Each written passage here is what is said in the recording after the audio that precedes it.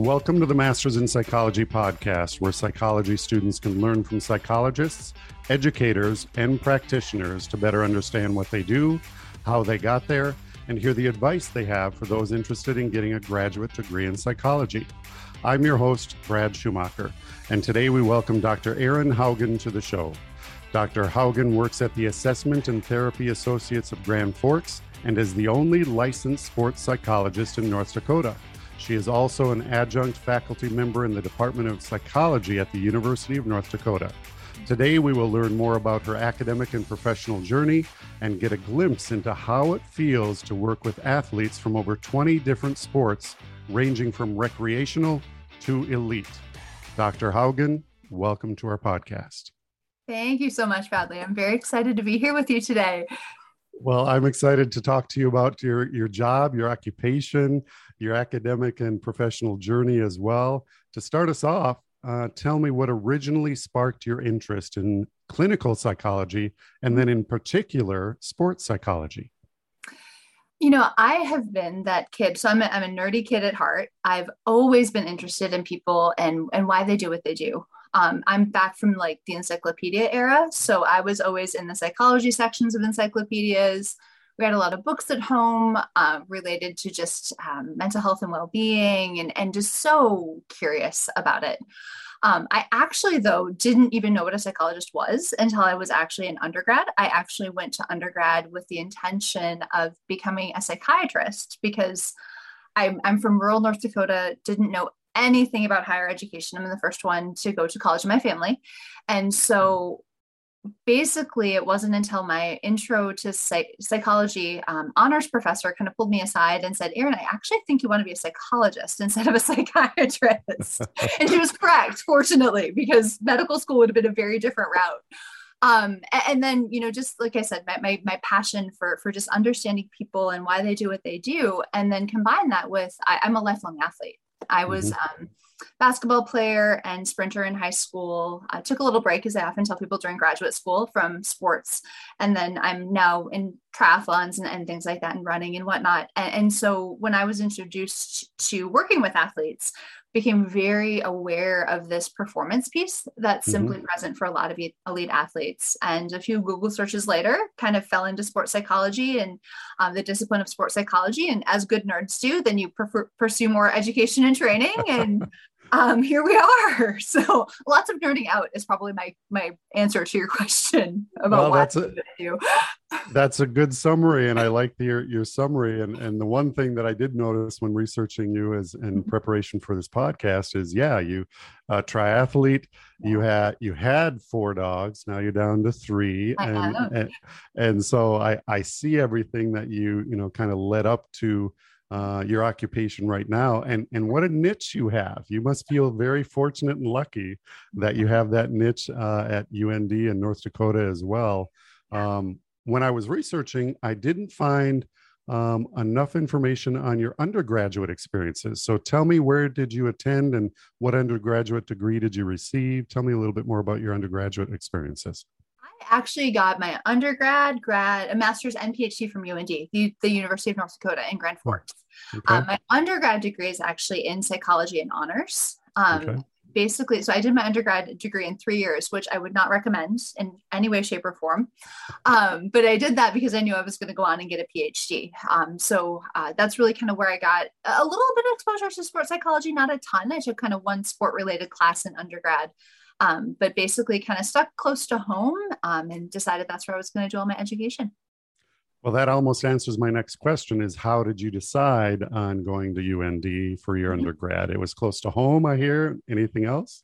Yeah, it was actually, believe it or not, a kind of a toss-up between UND or the University of Minnesota Twin Cities. And it's kind of funny because I grew up on a farm in rural North Dakota, and I remember my mom talking to me about, Erin, I don't know that downtown Minneapolis for your first time away from home is really what you want to do, given you don't have anyone that lives anywhere near you. Let's try a semester or 2 at UND, and then you can transfer. And I'm glad at that point in my life that I stuck close to home. I'm still excited. My education was fantastic at UND. But it really, I think such a transition coming from rural North Dakota to even the quote unquote big city of Grand Forks, which is hilarious because it's not a big city, Right. was really, it was the right fit for me in so many different ways. Well, it sounds like it. And I think you know, or I might have shared with you that I finished my undergrad at UND as well. And so, yes, I laugh with you when they say, yeah, the big town of North Dakota and Grand Forks Yeah. is funny. But one thing that I wanted to ask you, now you started undergrad UND, went through your master's and your PhD. Did you consider going to other schools and programs for your PhD? And if so, how did you choose, or why did you choose UND? Yeah, I actually applied to, gosh, probably 10, 12 different graduate schools and got into several other ones, and ultimately made the decision to stay at UND because the professor that I was working with at the time for my honors thesis had a really comprehensive anxiety research program.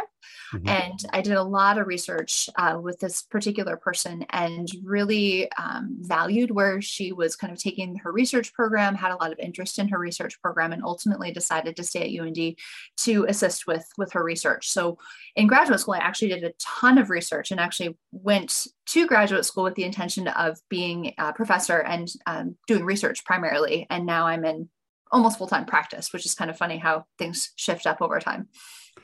You're not the only one who has said that. Not only my podcast guests, but other people that I talk to outside of the podcast show have said that.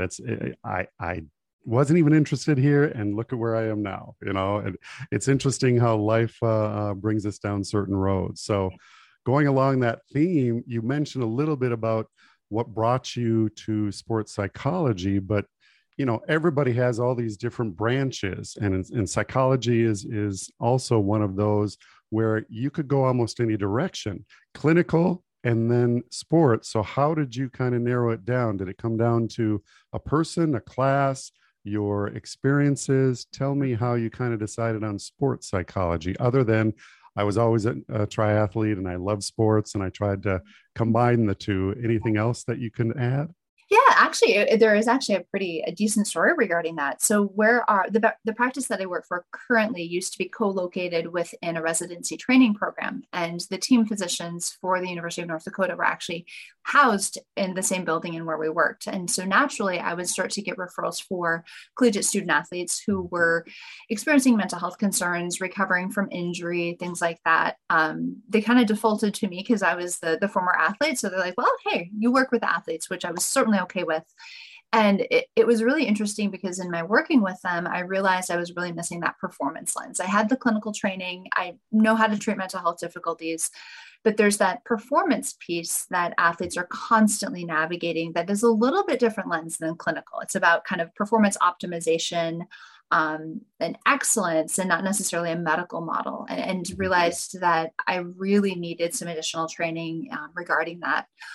The other kind of lens or layer regarding that was the Department of Sports Medicine would have regular kind of grand rounds that they would do, and their speaker wasn't able to speak one day. So the director kind of asked me, "Hey, can you speak on Thursday, about whatever you want to talk about to the Department of Sports Medicine?" I was like, "Okay, sure, I'll do that." And this was back in, gosh, maybe 2010. And I spoke to them about mindfulness, which was kind of before mindfulness was really a thing in sports. And in speaking with them afterward, we just had these really cool conversations about like, hey, let's talk more. We have lots of questions.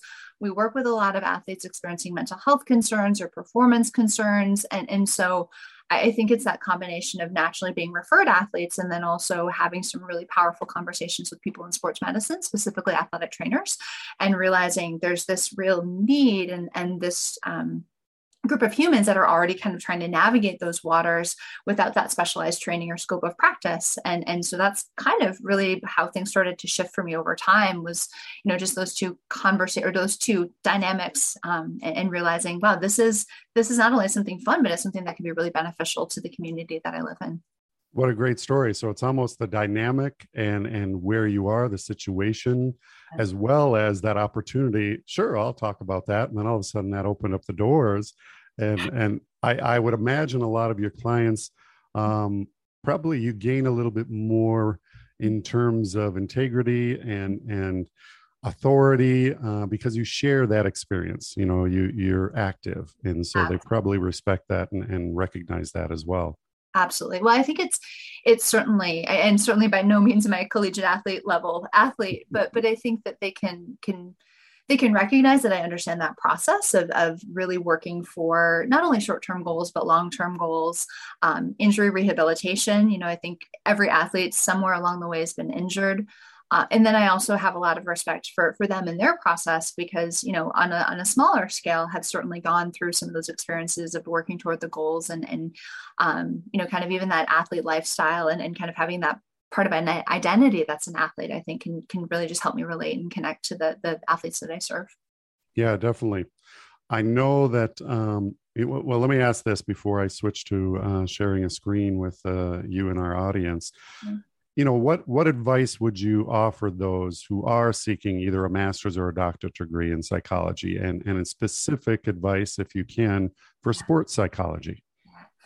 I actually really, really encourage those who are interested in the field of psychology, certainly broadly, but even sports psychology, to just be interested in a lot of things, try out different things. You don't know where those different paths are going to lead you. So, I imagine we'll talk about this as well, but a lot of my training is working with people who experience severe and persistent mental illness.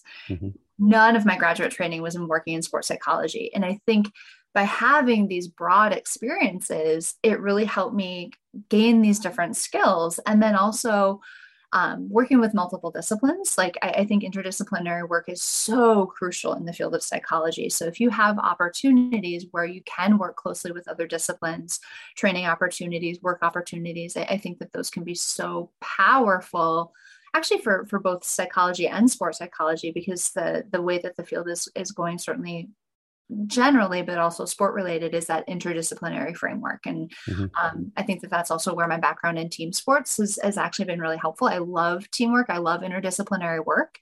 And I think that that's just really very helpful in the communities that we serve. Many other guests have also said, if you're interested in psychology or any of the branches, if you have the availability to volunteer in labs, definitely having that experience will come into play as well. What are your thoughts on that? I completely agree. And that's said actually as somebody who is almost basically a full-time practitioner. I am so grateful of my research experience. I think that that's fantastic. It's kind of the embodiment of the scientist practitioner model.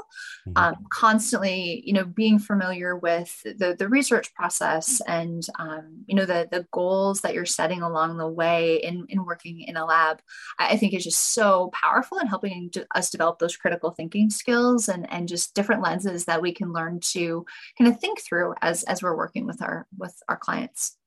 And I think everybody would agree that there's a difference between learning from a book and then actually practicing it and becoming a practitioner. And so that's where your internships and your residencies come into play. And so I noticed that you completed your pre-doctoral internship at River Valley Services. I think it's Connecticut Valley Hospital in Middletown. Tell us how you found that opportunity and what was the most memorable experience that you had there? Hands down, that was probably the most powerful developmental year in my training. It was a phenomenal year.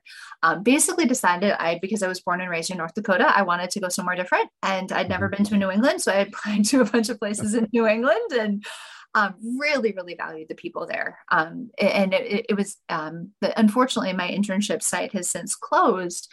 But this internship site, the community mental health center, was actually run by a psychologist, which is actually pretty atypical. They tend to be run with more the medical, the physician realm. And so, I think that so many experiences come to mind, but I have this one very specific memory of the director of the program, who we were in a seminar with her, and she looked at us and said, to us 4 interns, people are going to look to you to be leaders someday. And I remember thinking, I don't want to lead anything. I just want to do the work. I like to work hard. I don't want to be in charge of anything. That it terrified me at that moment. I was like, I don't, and this is, a long time ago. And it's so funny because when I think about that now, I'm in plenty of leadership positions. I have lots of leadership positions, and I love being in leadership positions. And it was just so cool how it made sense over time, just how our training in psychology, what we are trained to do, how we're trained to think about things and embrace complexity, but also really simplify that and meet people where they're at. It really does lend itself well to being in leadership positions or people looking to us for direction and guidance. And so that's kind of the one memory I think that will always stick out for me on internship. Well, that's an interesting one. Thank you for sharing it and going along your response. It's interesting how time and experience and wisdom changes your perspective on things. As soon as they told you that, you go, wait a minute, I'm not ready for this. I don't want to be a leader. And now you're thinking, well, I've been leading, for so many years here. So I'm going to apply that kind of lens to this next question of, in hindsight, when you said that you did apply to plenty of schools, it obviously worked out for you, but in terms of the process that you went through for searching for graduate schools, is there anything that you would do different or any other advice that you'd give people? Because as undergrad, put yourself back in that time frame. I remember when I was an undergrad, I'm going, what am I going to do next? And if I have to apply to schools, where do I start? What do I need to do? So talk about that process a little bit and kind of think back what you did and what worked well, what maybe didn't work well, or any other advice that you might have. Yeah, I so relate to that. Like, wait, what? I don't know what I want to do with the rest of my life. How do I know where I want to go to graduate school? Right. I think for me, I was trying so hard to figure out what's the right thing to do. Like, what's the right graduate schools to apply to? And I think in retrospect, really broadening my search, what are the things that really kind of I'm curious about? Yes, I've been doing a lot of, anxiety research, but is that really where I want to continue to take things? Do I want to go in different directions? To explore different disciplines. I think had I encountered the concept of sports psychology back then, I probably would have gone that direction. I just didn't know it existed. And so I think, really that curious lens and working to not hold yourself back and knowing that there's no one specific path, right? Like there's so many different directions that we can go, and something that, might seem like a closed door or a missed opportunity is there's going to be plenty more opportunities that you can kind of help shape your career path down the road. And, I think having fun with that process, even though it's terribly anxiety provoking. And like I said, it's been a long time since I've applied to graduate school, but still I overnighted my applications. This is pre-electronic applications because I was so nervous. I was like, I don't know if I want to do this or not. But really kind of invite, like it can be a really cool 2 to 4 to 5 years, depending on your path of your life. And there's so much growth that can happen. And so, kind of embracing the opportunities rather than thinking about all the ways it could go wrong, I think could be such a helpful perspective. Well, thank you for sharing that. The other thing that I know our audience is concerned about is, the application fees. And sure, I want to apply everywhere, but then you have to think about your budget and you have to consider that. So kind of narrow down your top 3, 5, or 10, and then go from there as well. And then the deadlines are obviously very important when they're supposed to be in. And then I would recommend, I was telling you before we started the podcast that I grew up with my mom. She's a licensed psychologist and an English professor. And I would also recommend sharing your application with having somebody else take a look at it. Second pair of eyes could catch something that you just don't see. So those are some other recommendations that I'd have. You mentioned, North Dakota, stay in Grand Forks, the big city. And then you went to Connecticut, and now your next stage was, oh my gosh, how did you go from Connecticut to California? You completed your postdoctoral residency at the University of California, Davis Medical Center in Sacramento. How did you find that? And why did you end up in California? And there's even another layer to add. I literally ended my internship on one day and started at 9 a.m. the next day in California. So like it was very quick. And even though I didn't have to, I chose to do it that way because I just sold all my stuff. Basically, actually, I was still looking for opportunities in severe and persistent mental illness, actually. And again, had the opportunity on my postdoc to actually direct the psychological services for an 100-bed inpatient unit at the time in downtown Sacramento, which was phenomenal. Like that was part of our experience, which was so different than any places that I had lived. working with such diverse populations and working with supervisors that are just amazing humans and have just such cool lenses on things, but really still wanted to work in severe and persistent mental illness. And it had a nice combination between an academic medical center. So I was really interested in kind of that research kind of academic medical center perspective, but also a community mental health center at the same time. And so, just basically did a lot of searching for different opportunities and had applied to various places. I kind of broadened my search for my postdoc all across the US and went out there and interviewed and just really felt like home interacting with the supervisors who are all, and they're close friends now. So I'm very, very blessed to have worked with them. So how did your family react to you going from North Dakota to Connecticut and then finally going to California when their advice was just stay close and try it out for a semester or two? Do you remember how their first reaction was when you said, hey, I'm going to California? I laugh because I think Connecticut was a scarier move for them, and California, they're like, of course, she's moving to California. Sure. Like, but really, it was. I mean, my family, bless their heart, that they're such great troopers about it, and they're like, okay. And I was like, no, it's a great opportunity, and I think they've always been so supportive. Even though I'm a first generation college student, so supportive of pursuing education and trying different things, and and they trusted my ability to kind of navigate those situations and stuff like that. But when they came to Sacramento to visit, which is a much larger city than anywhere I'd lived, that was a little bit more for them. My dad, who I grew up on a farm, he was like, yeah, no, we're going to go back to North Dakota. This is a little bit much for us. Right. Everybody has their own niche. And I remember growing up in North Dakota too, and then traveling to the cities. Back then we would just call it the Twin Cities or cities. And huge change, from Grand Forks. And then from California, you moved back to North Dakota, unless I'm missing something in your timeline. No. But what brought you back to North Dakota? Was it UND or was it ATAGF? And we'll get into that as well. Totally. It was actually ATGF. So I was given an opportunity to work at the clinic that I've worked at since I've been licensed. And I remember in California, we did seminars, as most people do on postdoc. And at that time, the person who was the president of the licensing board in California, I'll never forget, we were doing a seminar with him, an ethics seminar with him. And, we were describing our next steps. And I told him about my job opportunity. He's like, Erin, I don't think you realize how awesome of a job opportunity that is. And I knew it was a wonderful job opportunity. And truly, he really was correct, because we were co-located in the residency training program at that time. And that ability to be in a group practice, but then still have that interdisciplinary work was just such an awesome opportunity. And so that's ultimately what I decided to do is I tell people I split the difference and come back to the middle. Right. No, that's a good way to look at it. I'm going to share my screen for the viewing audience as well. And what I'm sharing is, if you hopefully see the screen, can you confirm? Okay. Yep, I can see it. So this is the Assessment and Therapy Associates of Grand Forks, and very good facility. I went through the website. They have a wide variety of people on their team as well.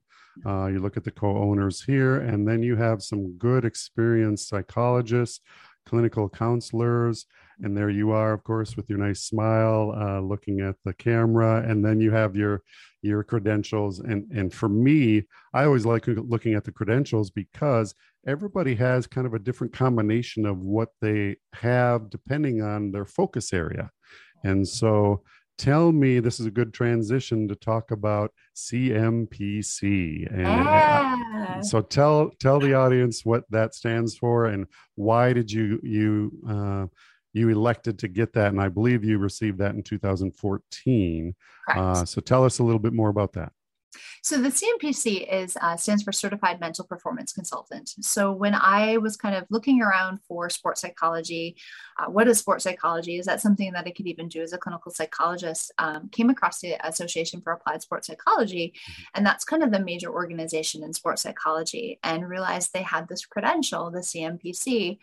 They renamed it. It used to be called something else, but it's currently the CMPC, which was a great opportunity to kind of build that expertise in sports psychology. So it's a combination of coursework that was covered by a lot of the coursework that I took in graduate school, but I did take a handful of other courses.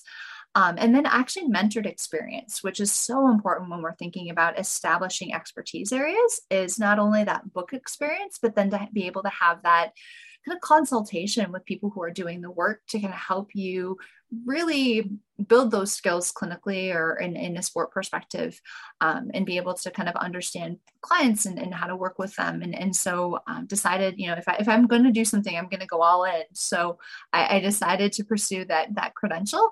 And I'm really, really glad that I did. It's a wonderful credential and really kind of opened a lot of doors for meeting a lot of people in the sports psychology community, because there's not many of me in Grand Forks or in North Dakota, as you mentioned. So kind of connected me with the broader community of sports psychology, and just some amazing people doing amazing work. Well, it sounds like it. And I looked at that organization as well. And I did see coursework and then clinical, practical side to that. But it definitely is a niche. And speaking about a niche, everything I read is saying that you're the only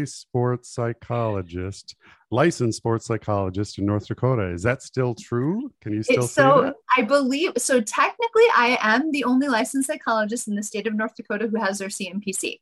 Okay. I do believe there's another person who is residing in another state who's licensed in North Dakota, but they don't have their CMPC. So technically, in the state of North Dakota, I am still the only licensed psychologist doing the work, technically, I believe. Well, that's good. We're going to go with it until somebody reaches out and says, no, you're not. And when they do reach out, I want to meet the other person and I want to interact with them and consult. So that would be great.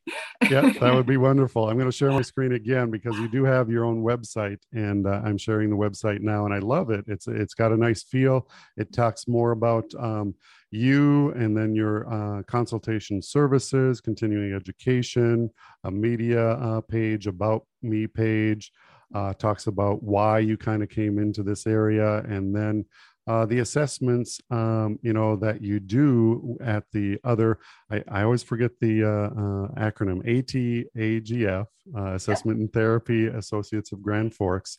And then you have a nice about page on there as well. So tell us, what is the most challenging aspect of your job at ATAGF? I wear a lot of hats. And so I think for me, actually, one of the most challenging things, regardless, is not saying yes to everything and not doing more, making sure that I'm kind of sticking to I just love to stay busy. And so I'm responsible for a lot of different things in a lot of different areas. So that's probably, it's not clients, it's not administrative, like it's not taking on too many projects. That is literally the biggest struggle for me across the board. Well, speaking about taking on too much, you also are an adjunct faculty member at the Department of Psychology at UND. So my next question, blends right into what your response was. How do you balance working at ATAGF and working at UND and then working with your own clients as well? Yeah, I think it's really making sure I step back and think about, okay, what is it? What are my goals? What is my mission? What are my values? Using a lot of those sports psychology principles that I use with clients, and using them myself. I love serving the collegiate athlete population, and I'm so blessed to be able to work with the athletics department and the sports med department. And so I think it's also making sure if I'm taking on another project or I'm approached to another project, is that fitting with overall what I'm trying to accomplish in my work with athletes? And if it's not, I think that's where that other kind of adjunct piece also builds into, is I'll supervise graduate students and supervise those kind of wanting to do the work and learn how to do the work and do consultations and mentorships with others. And so if I'm not that person, really kind of, passing along those opportunities to people who are also kind of getting more in the field and sharing, some of those wonderful opportunities with others. I really love to do that. And I think that kind of helps keep me centered and grounded. So those needs are still served.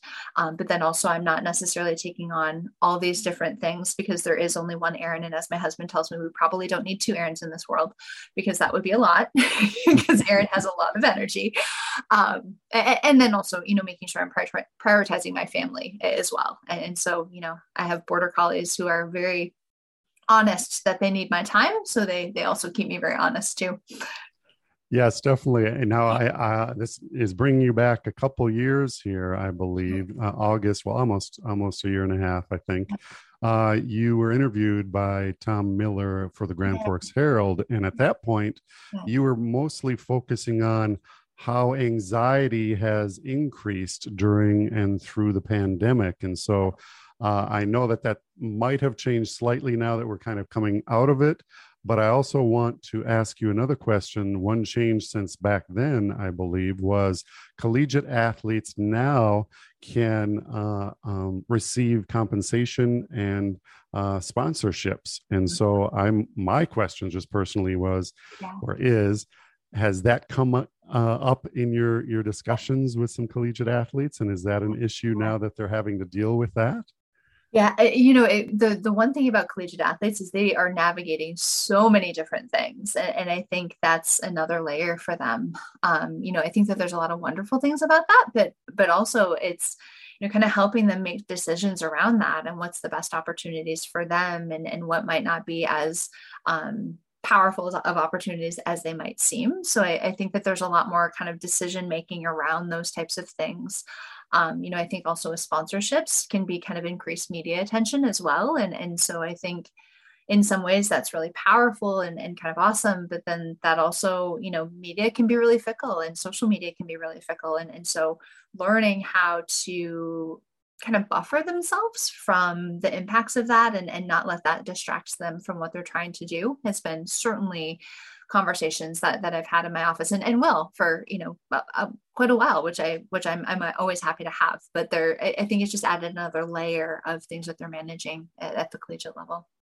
So I know you can't really discuss names of your clients or anything else, but you've helped clients from just recreational all the way up to elite, Olympic, and well-known athletes. Tell me. I have two questions, and it's a kind of a loaded question here. Number one is, can you remember the first time that you took on a client of your highest caliber? And did you talk about performance anxiety? Did you think, oh my gosh, what have I gotten myself into? Tell me that experience that went through your head, and now looking back at it, kind of talk about, now I'm fine with it. I'm used to it. We're all human. I don't want to answer the question for you, but you're going in the right direction though, Bradley. Okay. You really are. You truly are. No, I remember early on, like, oh my gosh, I recognize that person's name, or, I know them from, such and such. And truly, like, you're spot on, that performance anxiety, because truly we're performers, right? Like all of us are performers, business, we're performers as parents, we're performers as teachers, especially in sports psychology, we're performers because we're helping somebody improve their performance. And we're also trying to make sure we're performing well too. And so performance anxiety was definitely part of what went on. And ironically, it's one of my favorite things to work with athletes on. I love working with performance anxiety. And I think, things that I really learned about that is, much like we talk with athletes, like stick to your mission, stick to who you are, stick to your game plan. Of course, there's going to be some activation that comes up. But one of the things that early on that I would catch myself doing is, okay, what's the right thing? Or, what's, how am I supposed to do this? And maybe almost be a little bit too by the book and forget that I have a human over there sitting across the room from me who's potentially feeling frustrated or confused or awkward about coming to talk to a psychologist because I'm a stranger and that might feel uncomfortable for them. And so I think as I was able to kind of settle into that space and trust my own skills and abilities, it really, really just helps me connect with their humanity. First and foremost, athletes are people, and they're people who do amazing things. And the more that I can kind of meet them where they're at and have those conversations and see them in their humanity. And yes, absolutely, they're athletes and performers.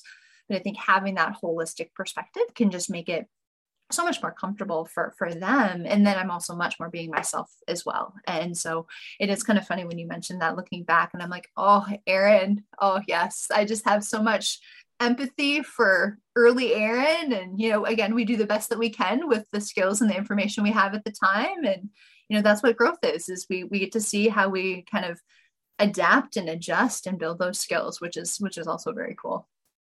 Well, the follow-up question after I read that article in the Grand Forks Herald, again, talking more about the anxiety and sports athletes, whether collegiate or all the way up to professional, always have kind of a calendar. They know what they're supposed to be doing on Mondays, Tuesdays, Wednesdays. I know that I do this, this, and this. And then through the COVID, it was disrupted. And so has that theme still remained? And if so, what other themes have come out during your, sessions with other clients? And maybe there are different themes for different levels. I'm not sure, but I'm just asking, what are your thoughts on that? Yeah. No, you're spot on with the structure that athletes have, and I think that that's such a wonderful thing for athletes. It kind of frees them up to kind of do the work, and it has that predictability. I think sports have somewhat established predictability again, but we're still navigating COVID. People are still navigating quarantines. We're still navigating games being canceled. Where athletes are still navigating injury, right? One of the biggest kind of predisposing factors to injury is stress. And we've been under a massive amount of stress for a period of time. And so I think we're still adapting and adjusting. And the term I love to use is psychological flexibility. We're still working on and developing and using our psychological flexibility skills all the time. And so I think in some ways it can be reassuring for athletes, but it's also frustrating because we're still navigating it and we're still dealing with it. And so I think that that's where, still helping athletes remember, there's still going to be some unpredictability. There has always been unpredictability in sports, but there still is going to be some stuff like, is that game going to get canceled because somebody's on a COVID protocol? And we have to be able to regroup and okay, that's what it is. And how do we, center ourselves and move forward? That's definitely something that we're still navigating and honestly still might be for a period of time. I don't know, but that's part of psychological flexibility, right? We adapt and adjust to whatever's presented to us. And it's not only the stress, but the inability for that consistent workout that comes into play, and not only physically, but the stress related to, oh my gosh, am I going to get back to pre-COVID, level or anything like that, I would imagine. Absolutely. Yep. And so, or, if they're quarantined, then, okay, I'm not able to do my workouts normally. Or if, they're maybe quarantined, but don't have symptoms, then they're quarantined and like, I feel okay, but I have to be on a quarantine protocol. And so navigating that frustration and keeping them focused on what they are able to do, even with those restrictions. Another thing that comes to my mind actually too, as we're talking is, international student athletes haven't been able to go home for a period of time. And so that also, I have a lot of respect for international student athletes who are navigating that and maybe haven't seen their family members for a long period of time. Fortunately, some of that stuff has been shifting, but that's one of the challenges of being an international student athlete already, and then adding that on top of it's more of a prolonged period that they haven't been able to connect with their families in person.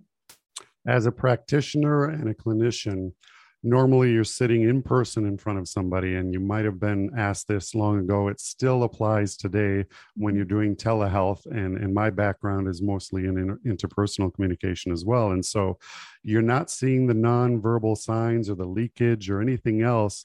Right. Has that made it a little bit more challenging to help diagnose or identify anything through the telehealth kind of forum? I will always have a preference for in-person, truly, that there's a essence that you're not really able to capture as well over telehealth.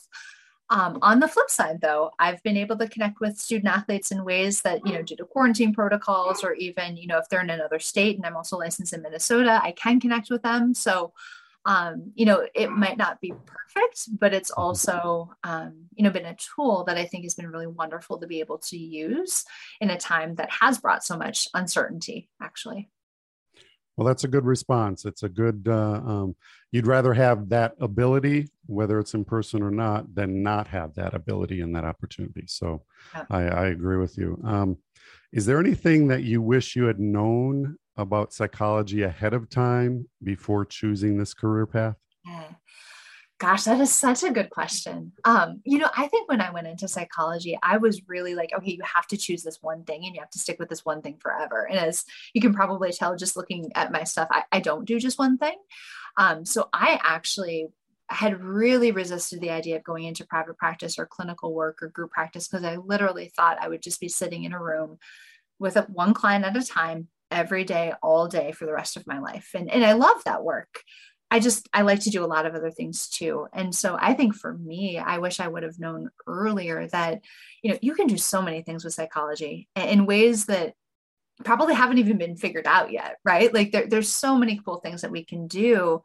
And it's okay to be flexible about that stuff. It's okay to adapt. Something might work really well for a while, but if you have that training, or if you don't have that training, get that training, and you can shift. Even though I have a PhD in clinical psychology, there's a lot of other things that I do that aren't necessarily related to diagnosing and treating mental health concerns. And so, I think that just knowing that there's so much flexibility within the field, I think is so powerful. One thing that I don't want to forget, some of your history and experience includes, I believe you were a former faculty member at Altru Family Medicine Residency. Is that right? Correct. So tell us, I'm sharing the screen and here's the website. So tell us how you found that opportunity. What did you actually do there? And then any memorable experiences you had there.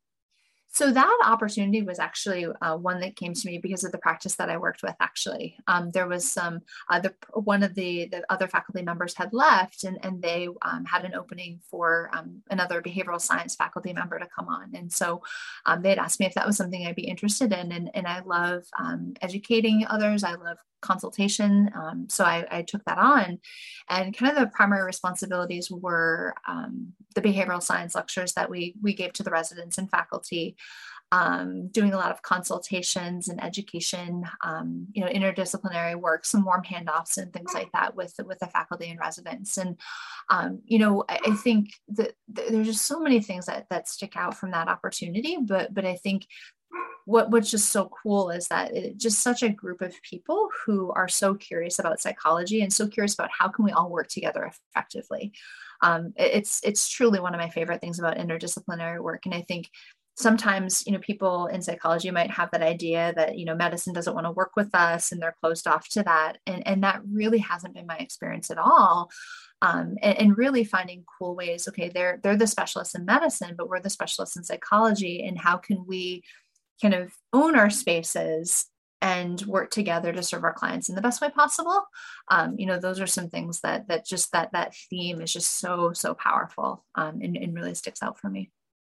It's not only the work in our own space, but as you mentioned earlier, becoming more interdisciplinary as well, because more and more of the psychology branches are bringing in the neuroscience into their field. And so have you experienced that since you started on the sports psychology aspect, or can you speak to that a little bit for us? Yeah, I haven't necessarily dabbled as much in that, but that's definitely a movement that's also moving, which is a fascinating movement. And I think probably the reason I haven't dabbled too much is I'll probably want to go and respecialize again. Knowing myself, I'll get really curious about it. Right. But that's just, again, there's just so many cool, virtual reality opportunities, eye tracking, just so many different things from kind of that neuropsychological perspective that we can understand just in terms of human performance. That is just, humans are so fascinating and so amazing. In science, when you combine humans and science, it's even better. So plans or goals for the future. Where are you headed? I know you mentioned simplicity and almost reducing the baggage was a priority. So plans and goals for the future. Priority, but probably not going to happen. Let's be honest, actually. No, I'm actually, one of the things that I'm really passionate about is providing quality education to sports medicine professionals about athlete well-being, athlete mental health, to coaches, to systems. And so kind of one of the next steps is really just kind of thinking about, how can we develop some good programming around that can make sports psychology more accessible to those who work in sports spaces, but also for athletes. There's a lot of collegiate institutions, smaller D1 institutions, D2, D3 institutions that just simply don't have access to a sports psychologist. Like I just so happen to be in Grand Forks, which is fantastic because, then we can serve the athlete population here, but there's a lot of places that don't have access. And so I'm really interested in thinking about how can we more creatively or more effectively pair institutions with mental health professionals, ideally people who have training in sports, so we can serve athletes across the board, which is probably a bit of an ambitious goal, but I like a challenge, and will probably not take things off my plate, to be honest. Well, that's a good ambition to have, and hopefully other people would be on board and help as well, instead of saying, I don't want to encroach on your unique situation where you're the only one in North Dakota, but I actually have my certification as well. I would love that. I would love that. That's why I'm like, I'm pretty sure I would know if anyone was here because I would call them immediately. But right. Yeah. We have a few fun questions that we always ask all of our guests. And so the first one that I always ask is, what is your favorite term, principle, or theory, and why? I love psychological flexibility, and ACT more broadly, but I think it's evidence-based, whether psychological flexibility is an evidence-based principle, and it really describes everything that I'm doing all day long with athletes. We're learning to adapt and adjust and be effective in that given moment at any point in time. So I love psychological flexibility. What's the most important thing you've learned in your life? Could be inside or outside of psychology. Oh, wow, there's so many. The one I routinely go back to, though, is do the things that are scary, actually. And certainly, not necessarily jeopardizing one's well-being, but there's so many times where I would pause about an opportunity because it was maybe a little bit scary, maybe felt it was a little bit outside my comfort zone, had people around me that were like, Erin, go do it. You're fine. You can do it. And it turned out to be a pretty pivotal point in my life or my career. So really, do those scary things, and you're going to learn something regardless. Even if you fail, you're going to learn something. So give it a go. Do you have any other advice for those interested in the field of clinical psychology or those wanting to focus on sports psychology? I love, be curious, take opportunities, maybe working with a different population than you think you're interested in. I had training experience working with kids. I don't work with kids, but I learned things about learned about things when I worked with kids. I think with sports psychology, a lot of times there's that pressure, okay, like I have to work with sport populations right away. And certainly we want people to get that experience, but, dabble around and clinical realms, get a feel for kind of working with humans across the board. And then, you can worry about specializing a little bit later, or if you have a program or enter into a dual program with clinical psychology and sports psychology, that's awesome, but you can always add that piece later. And so I think as long as we're working with humans and systems and things like that, you're going to gain skills that are going to be helpful for you in sports psychology. Very good advice. If you had the time and money to complete one project or go on one trip, what would you do? Oh my gosh. Oh, that is such a good question. This isn't really a project, it's a second PhD, but that's a project. We'll go with that. Sure. I would love to get a PhD in canine cognition and behavior. I love dogs. I love dog performance. I'm fascinated by it. My husband laughs. He's like, you're going to get a second PhD at some point, Erin. I know that when you retire, you're probably going to get a second PhD. And yeah, that's what I would do. It's so wild and random, but I'm fascinated by dogs. I will share the screen one more time. You know where I'm going. So. I do. But I'm all right. I'll never turn down dog photos ever. So on your About page, you actually have your 4 puppies here. And unfortunately, Molly did pass away fairly recently, less than 6 months ago. And so did they help you train? Do they help you train for some of the triathlons and that sort of stuff? Or do they kind of stay inside? They help me train my rest and recovery, actually. Okay. Right. I'll run faster than I do. And I ran with Fromm one time and I felt so defeated because he's just floating along. So I was like, we're going to keep you at home. It's okay. Right. Now you brought up one other thing that I did uncover and you brought this up, not me, but you referred to your husband 2 times. I believe that your husband also is a psychologist. So tell me, How does that work in a relationship where both of you are psychologists? I actually get that question quite a lot, Bradley. It's so funny. So my husband's not only a psychologist, he specializes he only does couples and relationship work. So he only works with relationships, which is funny, actually. People are like, okay, that's even more interesting. I often joke is it works very similarly to other people. We just use fancy words when we argue, sure. Right? Like sure. We talk about attachments, things like that. But truly, all joking aside, I actually also swore that I would never be in a relationship with a psychologist because I was like, I do not want to talk about psychology all the time. But psychology is just so much a part of who I am and how I think about the world. That there is something very valuable about having a partner who kind of understands the job, understands the lifestyle, understands the work. But then also, I think along those lines, because we both understand that, we both understand how we have to protect our personal time and we have to protect our self-care time and our downtime. And so I think it's actually been a really, really helpful thing. Despite all my jokes about being married to a psychologist, it actually is, it's helpful, but does make me laugh actually a lot. I could actually envision, when you were growing up as a kid, if your parents used your middle name, you knew you were in trouble. And so I could imagine being a fly in your house and all of a sudden you pulling this card and saying, honey, you're projecting. Something like that. Accurate. That does happen. Accurate. It absolutely does. It absolutely does. That would be a fun little mini video to do actually at some point. It really would.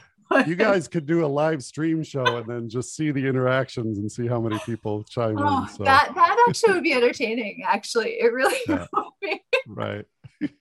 So Erin, is there anything else that you would like to discuss or bring up in this podcast? Yeah, I love what you're doing, Bradley. I think it's such a wonderful opportunity for students to have access to just different professionals doing the work, to different disciplines. I think for me, something like this would have been phenomenal when I was thinking about psychology in graduate school. So I just want to express my gratitude to you for, taking your time to do this and speak with a bunch of us about the cool work that people do. I appreciate your time and willingness and sharing your thoughts and advice. Yeah. Erin, thanks again for sharing your story with us. And thank you for having me, Bradley. I appreciate it.